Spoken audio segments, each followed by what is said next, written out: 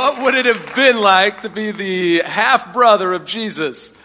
We shared last week, we know in John chapter 7, Jesus had brothers. And they actually didn't follow him early on when they were younger like that. However, James would become the leader in the church in Jerusalem. And in the early 60s AD, he wrote this letter that we now have in 5 chapters that we're walking through together. We are in chapter 2 this week. So if you want to open your Bibles, turn to chapter 2. We're going to begin in verse 14. But if you came in here, man, and you think you feel insecure in your faith, imagine that your brother was the Christ, right? Like you would feel inadequate constantly when it came to your personal faith. And I imagine a lot of us walked in here today, and maybe you didn't grow up in a Christian home. Maybe you hadn't been in a church building in a really long time. Felt a little awkward coming into a space like that. James would go from being someone who almost mocked Jesus to actually leading the early church, writing one of the books of the Bible. I don't think he's done with you. I think he could use you to do incredible things. As you're turning to James chapter 2, verse 14, this morning, we really get to the heart of the book of James. Like if you're new to the book of James, chapter 2 is where we get the famous verses, in particular in the second half of the book. The first half of the book that we won't read out loud for the sake of time, those first 13 verses, talk about that you shouldn't show favoritism to one another and that we should value mercy over judgment. And I think that's really important because when we get to the second half, we're going to talk about what a live faith looks like. And the big question I have for you this morning, is your faith dead or alive? Is it dead or alive?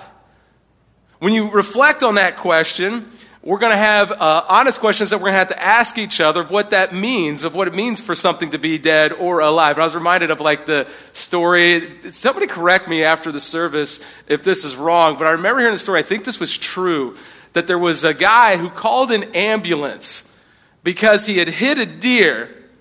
But he didn't call the ambulance because he had hit a deer. He called 911 because he had taken the buck that he had hit and put it in the back seat of his car because he thought it was dead, right? Anybody heard this story before? I'm pretty sure this was on a radio like years ago. And then the deer woke up in the back of the car, and it was also not just in Tommy Boy, I think this really happened. It began to tear up the interior of his car and injured him, and he had to call an ambulance to come and help him. How do you know if your faith is dead or if it's alive? What's it look like? That's what the heart of James chapter 2 really gets to. If you are taking notes, I encourage you afterwards on the Mercy Road app. If you haven't downloaded the Mercy Road app, there is a study guide there that has just a few follow-up questions and some of the notes from this teaching series will be up by this afternoon if it's not already. James chapter 2, beginning in verse 14. Are you guys ready to study God's Word together, church? Come on now. Here we go. Verse 14, it says this. What good is it, my brothers and sisters, if someone claims to have faith but has no deeds? Can such faith save them? Suppose a brother or sister is without clothes and daily food. If one of you says to them, go in peace, keep warm and well fed, but does nothing about their physical needs, what good is it? In the same way, faith by itself, if not accompanied by action, is dead. But someone will say, you have faith, I have deeds. Show me your faith without deeds, and I will show you my faith by my deeds. You believe that there is one God? Good. Even the demons believe that and shudder. You foolish person, do you want evidence that faith without deeds is useless? Was not our father Abraham considered righteous for what he did when he offered his son Isaac on the altar? You see that his faith and his actions were working together. And his faith was made complete by what he did. And the scripture was fulfilled that says, Abraham believed God and it was credited to him as righteousness, and he was called God's friend. You see that a person is considered righteous by what they do and not by faith alone. Well, that seems weird and contrary to what we talked about the last couple of weeks. We're going to address that. Verse 25, in the same way, was not even Rahab the prostitute considered righteous for what she did when she gave lodging to the spies and sent them off in a different direction? As the body without the spirit is dead, so faith without deeds is dead. Will you pray with me?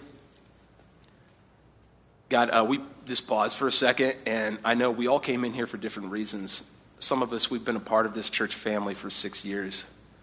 We've been growing in our faith over that period of time. And this morning we just need another wake-up call. Some of us, we've been Christians for decades, and maybe we've become stagnated in our faith. Maybe we were even drugged here this morning and didn't really want to get out of bed. And yet all these people on a Sunday morning in this space came to worship you, came to hear from you. So we acknowledge the presence of your Holy Spirit, and we ask, Lord Jesus, that you would speak to us. We love you and praise you. It's in Jesus' name we pray. And all God's family said, amen. Amen. Oh, wow. Eric Maitland, everybody. That's perfect. Just get off the stage, Eric. I'm trying to preach a sermon here. So, thank you. So I asked Eric to bring this up here. I made jokes last night, but this is actually not Eric's bike. He doesn't ride this around town, although I could totally picture him on it. How many people would love to see that? Yeah. I actually asked Eric if I could borrow his Harley. He's way cool. He's got a sweet Harley, dude, and he told me that it would crush the stage of the weight of it. So we found this cool dirt bike. And I was thinking this week about this passage, about how faith without deeds is dead, and about how we are to have active faith. And then I was reflecting on, how do you know if something is really alive or dead?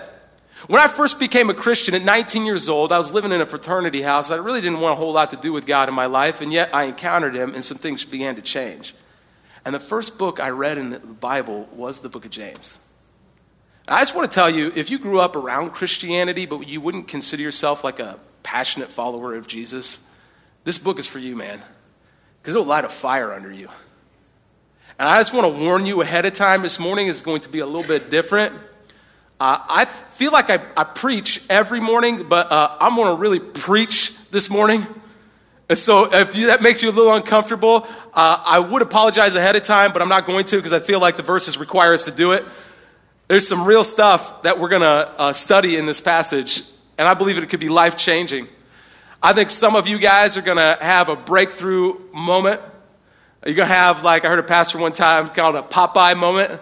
Remember Popeye? He'd say, it's all I can stands. I can't stands no more. Some of you are going to wake up, and you're going to say, I'm beginning to change some things in my life, and I'm not just going to believe something here. I'm going to go 18 inches deeper into my heart and soul and allow God to really use my life. But I was thinking about, I grew up riding a dirt bike around my grandpa's farm. Anybody grow up riding a dirt bike at all? The great thing about these things, they were created for a particular purpose, right? They were created to go out, ride around, have a lot of fun. If you're good at it, maybe even do some jumps. I wasn't good. I once wrecked the bike and literally knocked myself out at 13 years old on one of these things.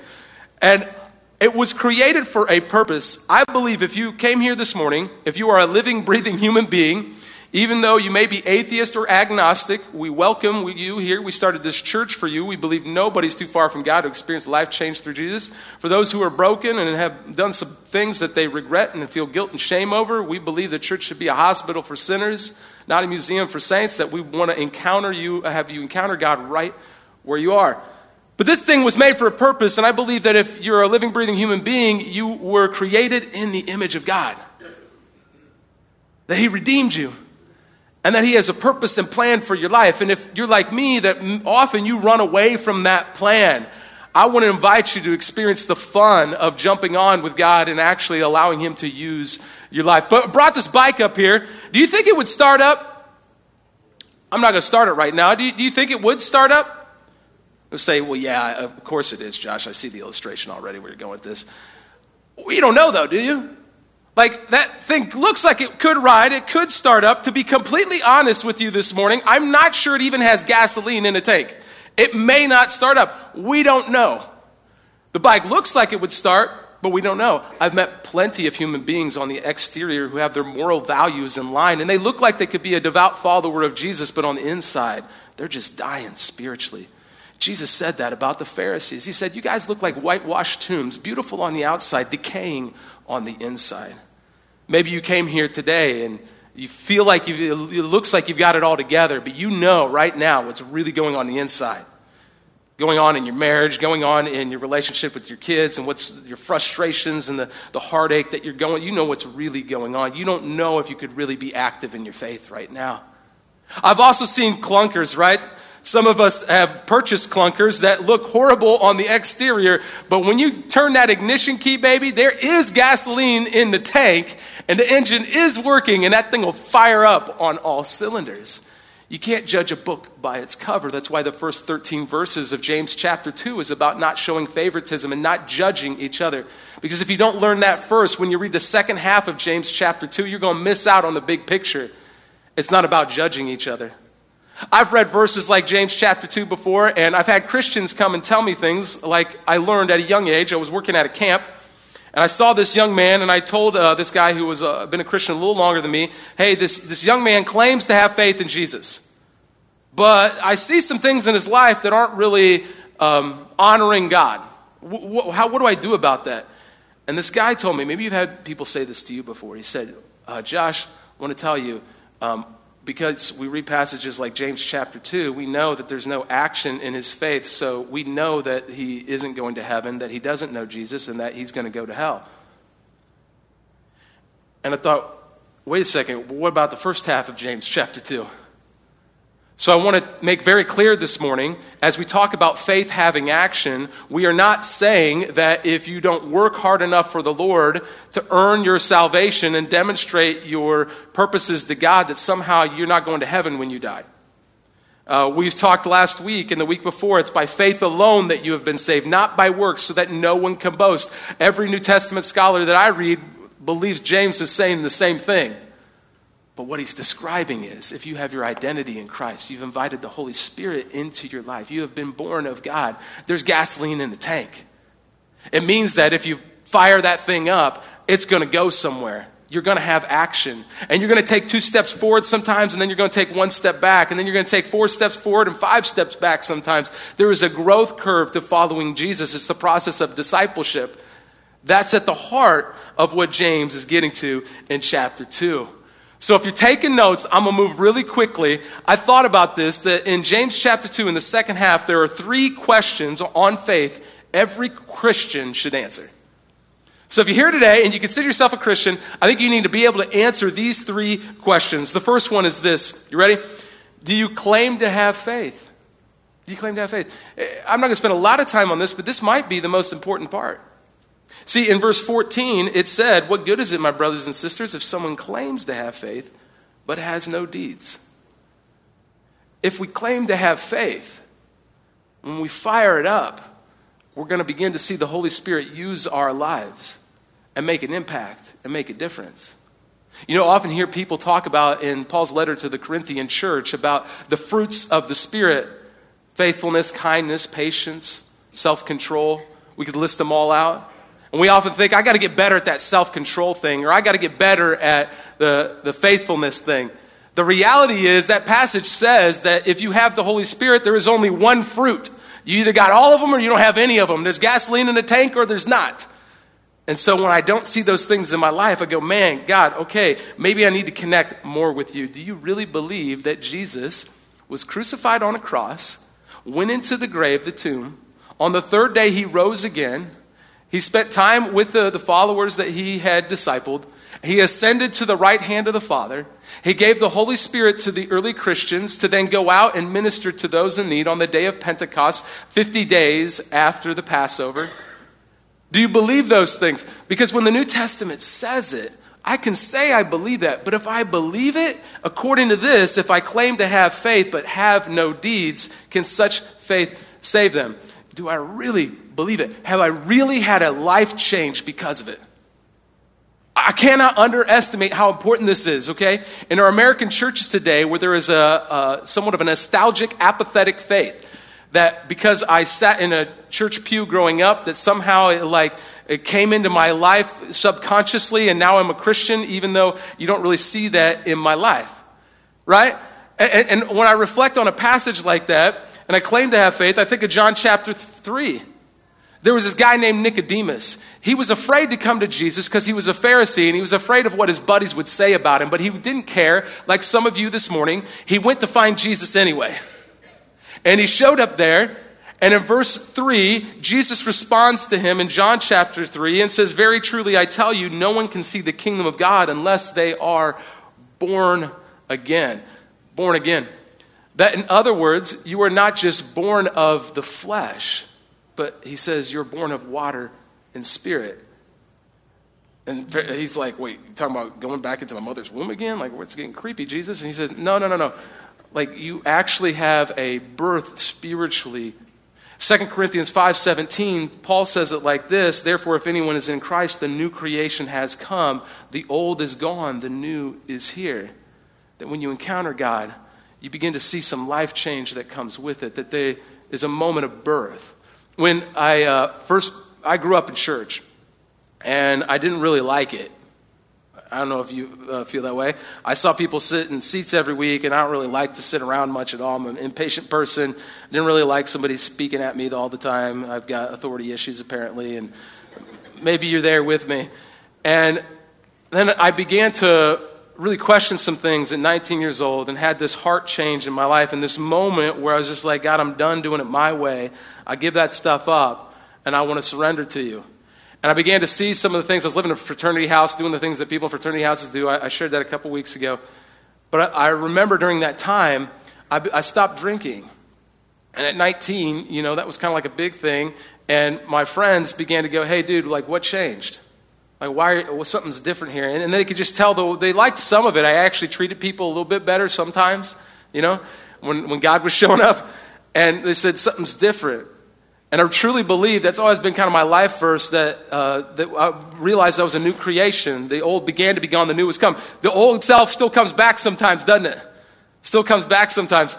But I learned to take next steps of faith, and I'm still learning that. It's the process of following Jesus in our life. Maybe you're there today and you claim to have faith. Maybe do a little self-reflection and say, well, do I really, truly get this? When did I really surrender that area of my life over to him? Now, a lot of you grew up as a Christian, and at a very young age, you knew Jesus. And so you can't say it was like on this date, at this time. I'm not saying that you got to have that kind of experience. Like one day you were this, and the next day you were this.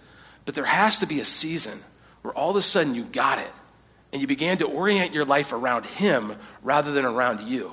That's the difference. You get it? Number 2, if you're taking notes, the question that we must ask from James 2 is, do your actions demonstrate your faith? Do your actions demonstrate your faith? Oh, dude, we don't even want to talk about this, do we? Because the reality is, no, they don't demonstrate my faith. Most of us, we do some good things, and we just try to do enough good things that it outweighs the bad things, right? When I read that, I feel like it's just like a punch in the gut for many of us. But look what he says here. He doesn't say the thing that you would think he would say when we're talking about demonstrating our faith with our actions. Look at verse 15.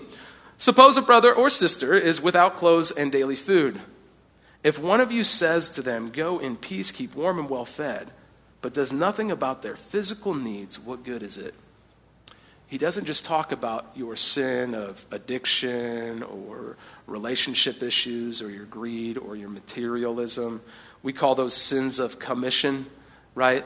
When you commit certain things that you know are sinful or wrong, like materialism, addiction, sexual immorality, violence, you could add to that list.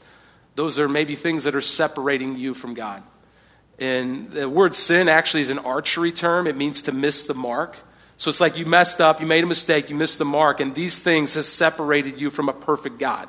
We all have fallen prey to that. But what James actually refers to in chapter 2 here is not just that kind of mistake that separates you from God, but a different kind. He goes on in verse 17 and says, in the same way, faith by itself, if not accompanied by actions, is dead. But someone will say, you have faith, I have deeds. Show me your faith without deeds, and I will show you my faith by my deeds. You believe that there is one God, good. Even the demons believe that and shudder. That we can say one thing, but if we don't see it enacted, if we don't demonstrate our faith with our actions, then our faith is dead. It's not necessarily that we know judgmentally that you're going to heaven or to hell. We don't know that. Only God judges. That's why he started, don't show favoritism and don't judge one another. Lead with mercy towards human beings. In fact, in verse 8 in James chapter 2, it talks about the royal law is to love your neighbor as yourself. And that's how you should live as a Christian. However, if you want to have the active faith that James is encouraging the Jewish Christians that he's writing to experience, We have to say, am I actually demonstrating my faith? Because even the demons believe in one God and shudder. The other sin he mentions isn't just the sin of commission, but the sin of omission.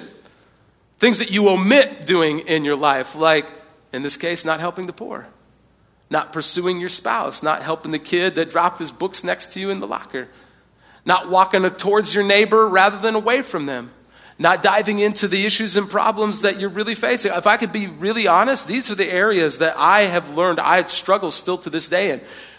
Just last weekend, wasn't it awesome to have the African Kids Choir here from South Africa? It was so cool having those guys here. And my wife and I hosted the 3 boys that were up here singing for the weekend. We had a lot of fun.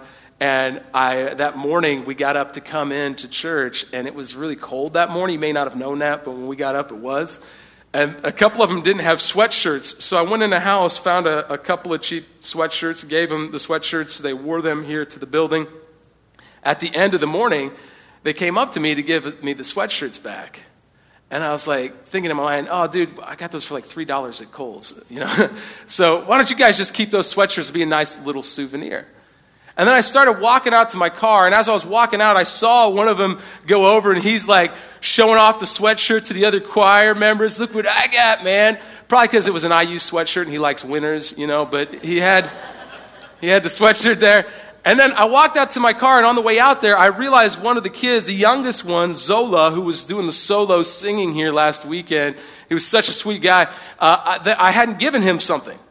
And it wasn't like he needed the sweatshirt necessarily, but it was just like the souvenir and kind of memory and spiritually how we kind of poured into each other over a 2-day period. And so I go out to my car. I'm like, I wonder if I got a sweatshirt in the car. And so I looked through the whole car. I couldn't find anything. Why'd I clean my car out, And then I suddenly realized I was wearing like this nice cardigan, kind of like this cardigan, only is a little different. Last weekend that I preached in. And I didn't get it for $3 at Kohl's. I got it at the Nordstrom Rack. Now, it was in the clearance section, but that's why I bought it at the end of winter last year. And I've been waiting most of the year to be able to wear that sweatshirt. And I'll be honest, man, I don't always look good on set, but I looked good last weekend. I looked good. And I had that cardigan on, baby. And I realized that the Lord was prompting me to go give him that sweatshirt. Now, let's be honest about the kind of pastor that is at this church. I was like, no, Lord, I'm not giving that sweatshirt up. You don't understand. Did you see? I look good. I've been waiting 6 months to wear this. I'm not doing it. You ever do this in your mind? God is telling you to do something. You're like, no, I'm not doing it. So then I made a deal with God. You ever make a deal with God? I'm like, okay, God, yeah. This is just me thinking this, feeling guilty. You always want me to do something. I'm not doing it. If I drive around to the front of the building and I see that kid, if I see Zola, then I'll give him the sweatshirt. Okay, yeah. But if I don't see him, I'm driving off, baby. And wear that all winter. And I get around to the front of the building, and this is how it works, right? I kid you not. There's not a human being in the entire parking lot except for Zola. And he's standing right in the middle, and he's walking towards me. And so I didn't think, okay, God, you win. I thought, ugh! Right? You ever feel like that? Cheerful giver. I'll give you a cheerful giver. And I pulled into the parking lot, and I rolled down the window, and I tried to get out of it one last time. I said, hey, Zola, I couldn't help but notice that the other 2 guys got a sweatshirt and you didn't. Would you want something too? And he's like, oh, yeah, I'd love something, like as a souvenir. I said, oh, great. Well, I could give you this cardigan, or I could give you a free Mercy Road t-shirt. Would you like the t-shirt? Which I don't even let staff people take t-shirts. I don't think I have the authority to give him a t-shirt. But I didn't want to give him the cardigan. And he goes, no, I'll take the sweater. Took that thing off. I threw it at the kid, right? Take my sweatshirt. No, I didn't do that, but I gave it to him. And I was like begrudgingly doing it in my heart, if I'm honest. And I literally thought about the verse of the cheerful giver, and I tried to get out of it one more time, but then I gave it to him anyway. And as I was driving off 30 seconds later, this is how it works sometimes. When you know God's prompting you, you actually follow him, and you do what he's asking, your faith becomes active. All of a sudden, it's like freedom and release, that nothing owns you except for God. And I felt so good driving away, knowing that there isn't a material possession that's going to come between me and God. I don't think the kid needed a sweatshirt, to be honest. I think it was more just about God trying to grow my faith and remind me what's important in life. You been there? You see, if your actions demonstrate your faith, then you can actually see God begin to use your life. But even more than that, as we talked about last week, you get blessed in that process. You draw closer to him. You know him more. Part of the deal is, like, when you fire it up, if there's gasoline in the tank, you get to the enjoyment of the journey and the adventure of living with God in your life. It's a lot more fun. But, some of us, we reflect on that and we say, well, faith without deeds is dead. My faith is dead. I must have done something that separated me from God, and I could never have eternal salvation. And we talk about these types of things, but I could never do it. I'm never going to be Billy Graham. I'm never going to be any of these professional Christians. That's not the way God wired me. I'm always going to be angry. I'm always going to be who I am. I could never change. Do not diminish the power of what Jesus did on the cross and with the resurrection. That the Holy Spirit that is given to you to live out can overcome anything that you are facing. And some of us feel like, no, I've got too much baggage. I've got these sins that I have committed that we just described. And it's put such a separation from me and God. I could never have the type of faith that you're describing, right? Some of us, we even think maybe we've renounced God at one point in our life. And maybe you were an atheist or agnostic person at one point, and you're like searching this stuff out, and you're like, but I've done this stuff, and I know there's that one verse about the unforgivable sin. Look, I want to make this really clear. There is only one unforgivable sin in the New Testament, and that is to own a cat. Like, that is the only thing that you could do. If that is you, we know where you're going. I just want to put that out there. Did I offend any cat lovers out there? Okay, I don't feel bad about it, but I almost said owning cats, but I realized just one cat will do. If you own one cat, that's all it takes. Though the unforgivable sin, that passage, it's talking about that if you renounce God from your life for your entire life, when you get done with your life, God's going to give you what you have desired with your life and eternal separation from him. That is what is written. I believe that's a physical, literal place that the Bible describes with the word hell, Gehenna in the Greek in the New Testament, that will be separated from God for eternity. And it uses really harsh things to describe that place of weeping and gnashing of teeth and that sort of discussion and language. And so I want to tell you, if you're here and you feel like I've got this baggage and I've got too many mistakes, the New Testament is very clear. You haven't done some unforgivable sin that you can't know and encounter God. You can have real faith, true religion. It can be inactive. Your faith can become active. You could start the engine, fire it up, ride around, and enjoy the life God intended for you. It may not always be easy, but man, it's fun when you get to actually see him show up in your life. Do you claim to have faith? Do your actions demonstrate your faith? And then the final thing is this: is your faith truly alive? Alive when people look at you. They see that you have life and they want part of that, man. They want to experience that. James 2:20-26 goes on and says, "You foolish person, do you want evidence that faith without deeds is useless? Was not our father Abraham considered righteous for what he did when he offered his son Isaac on the altar?" You remember the story? See that his faith and his actions were working together, and his faith was made complete by what he did. And the scripture was fulfilled that says Abraham believed God, and it was credited to him as righteousness, and he was called God's friend. His faith actually demonstrated action. And then verse 24, you see that a person is considered righteous by what they do and not by faith alone. Leave that up there for just a moment. Because it might seem that's contradictory to what Paul says in Ephesians 2:8-9 that we read last week, that it's by faith you've been saved, not by works that no one can boast. It might also seem like Martin Luther and John Calvin are wrong. It's not by faith alone that you've been saved. I want to tell you that, first of all, every New Testament scholar I've read that would disagree with that. And would secondly say that this is not talking about salvation there when it says righteousness. It is a reference to that you have salvation from God, but the only way you see actually him show up, we use a term called sanctification to describe that, where God begins to purify your lives, is when you actually enact that. And the book of Hebrews in chapter 11 actually talks about that God saves Isaac there because of Abraham's faith. Because of his faith, not just because of an action. You don't have to earn your salvation, but if you know God, it pours out of you naturally. If you turn the ignition, there's gasoline in the tank, it starts up.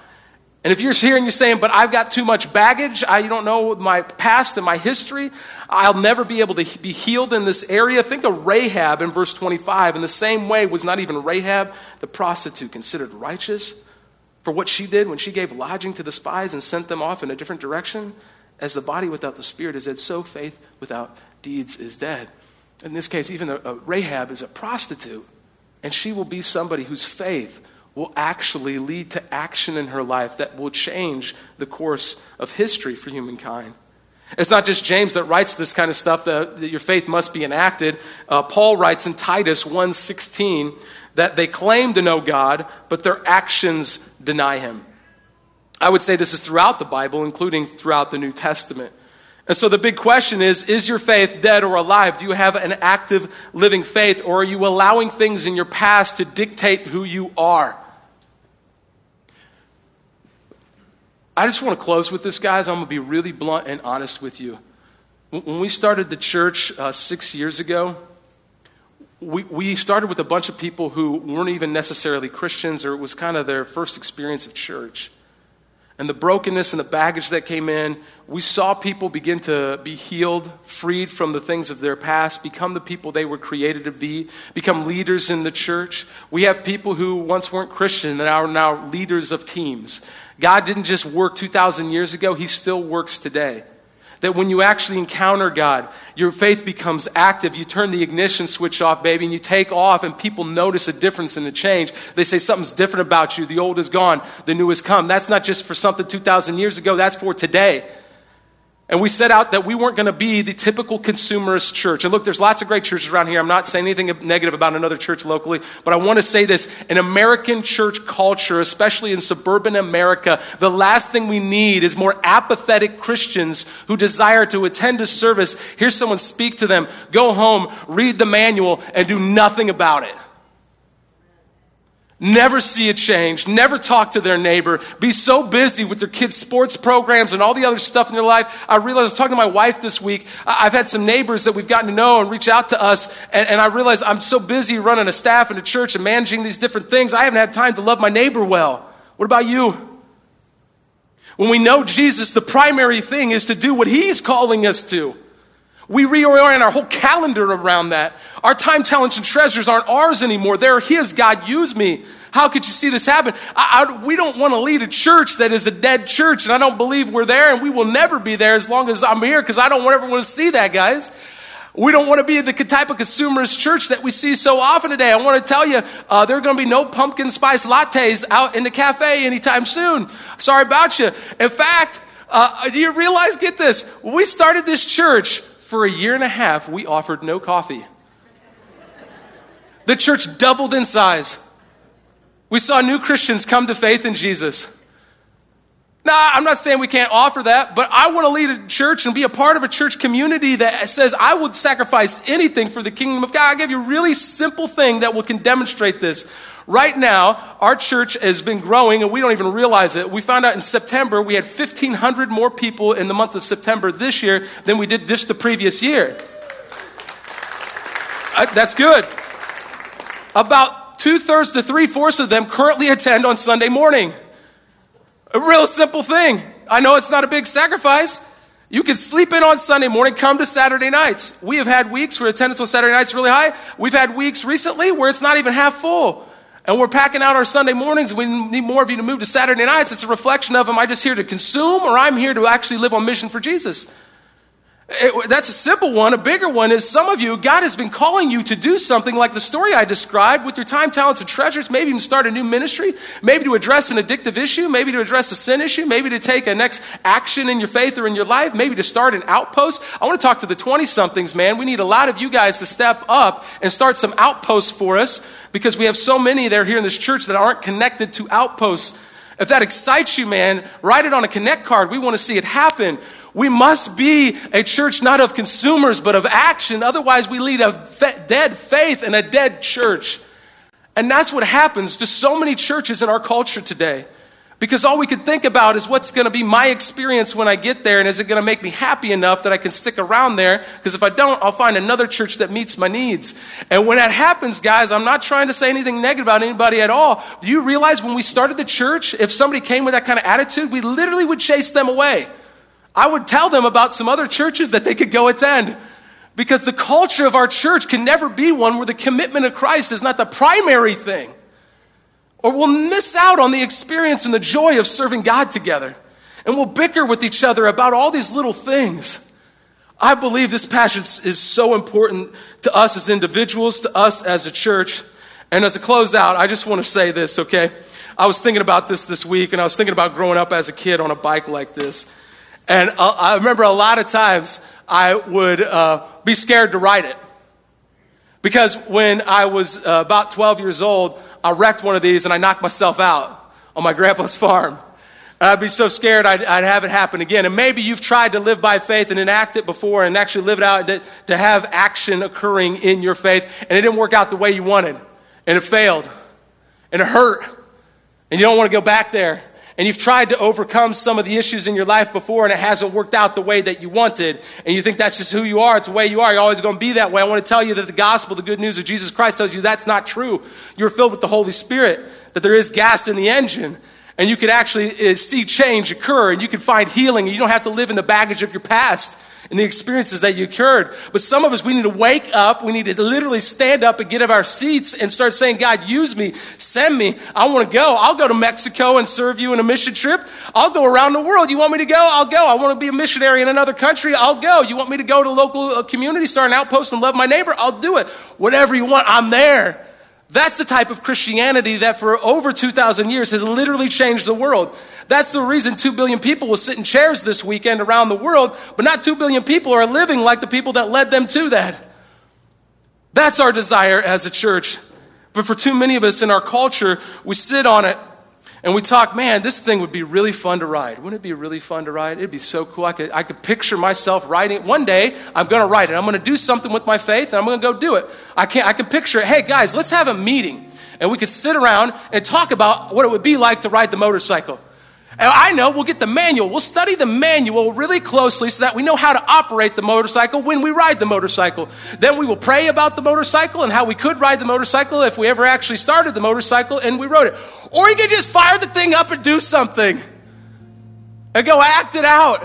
Do what it says. Live it out and stop making excuses and blaming things that have been done to you or things that you did to yourself. That's what I want. I want to stop making excuses.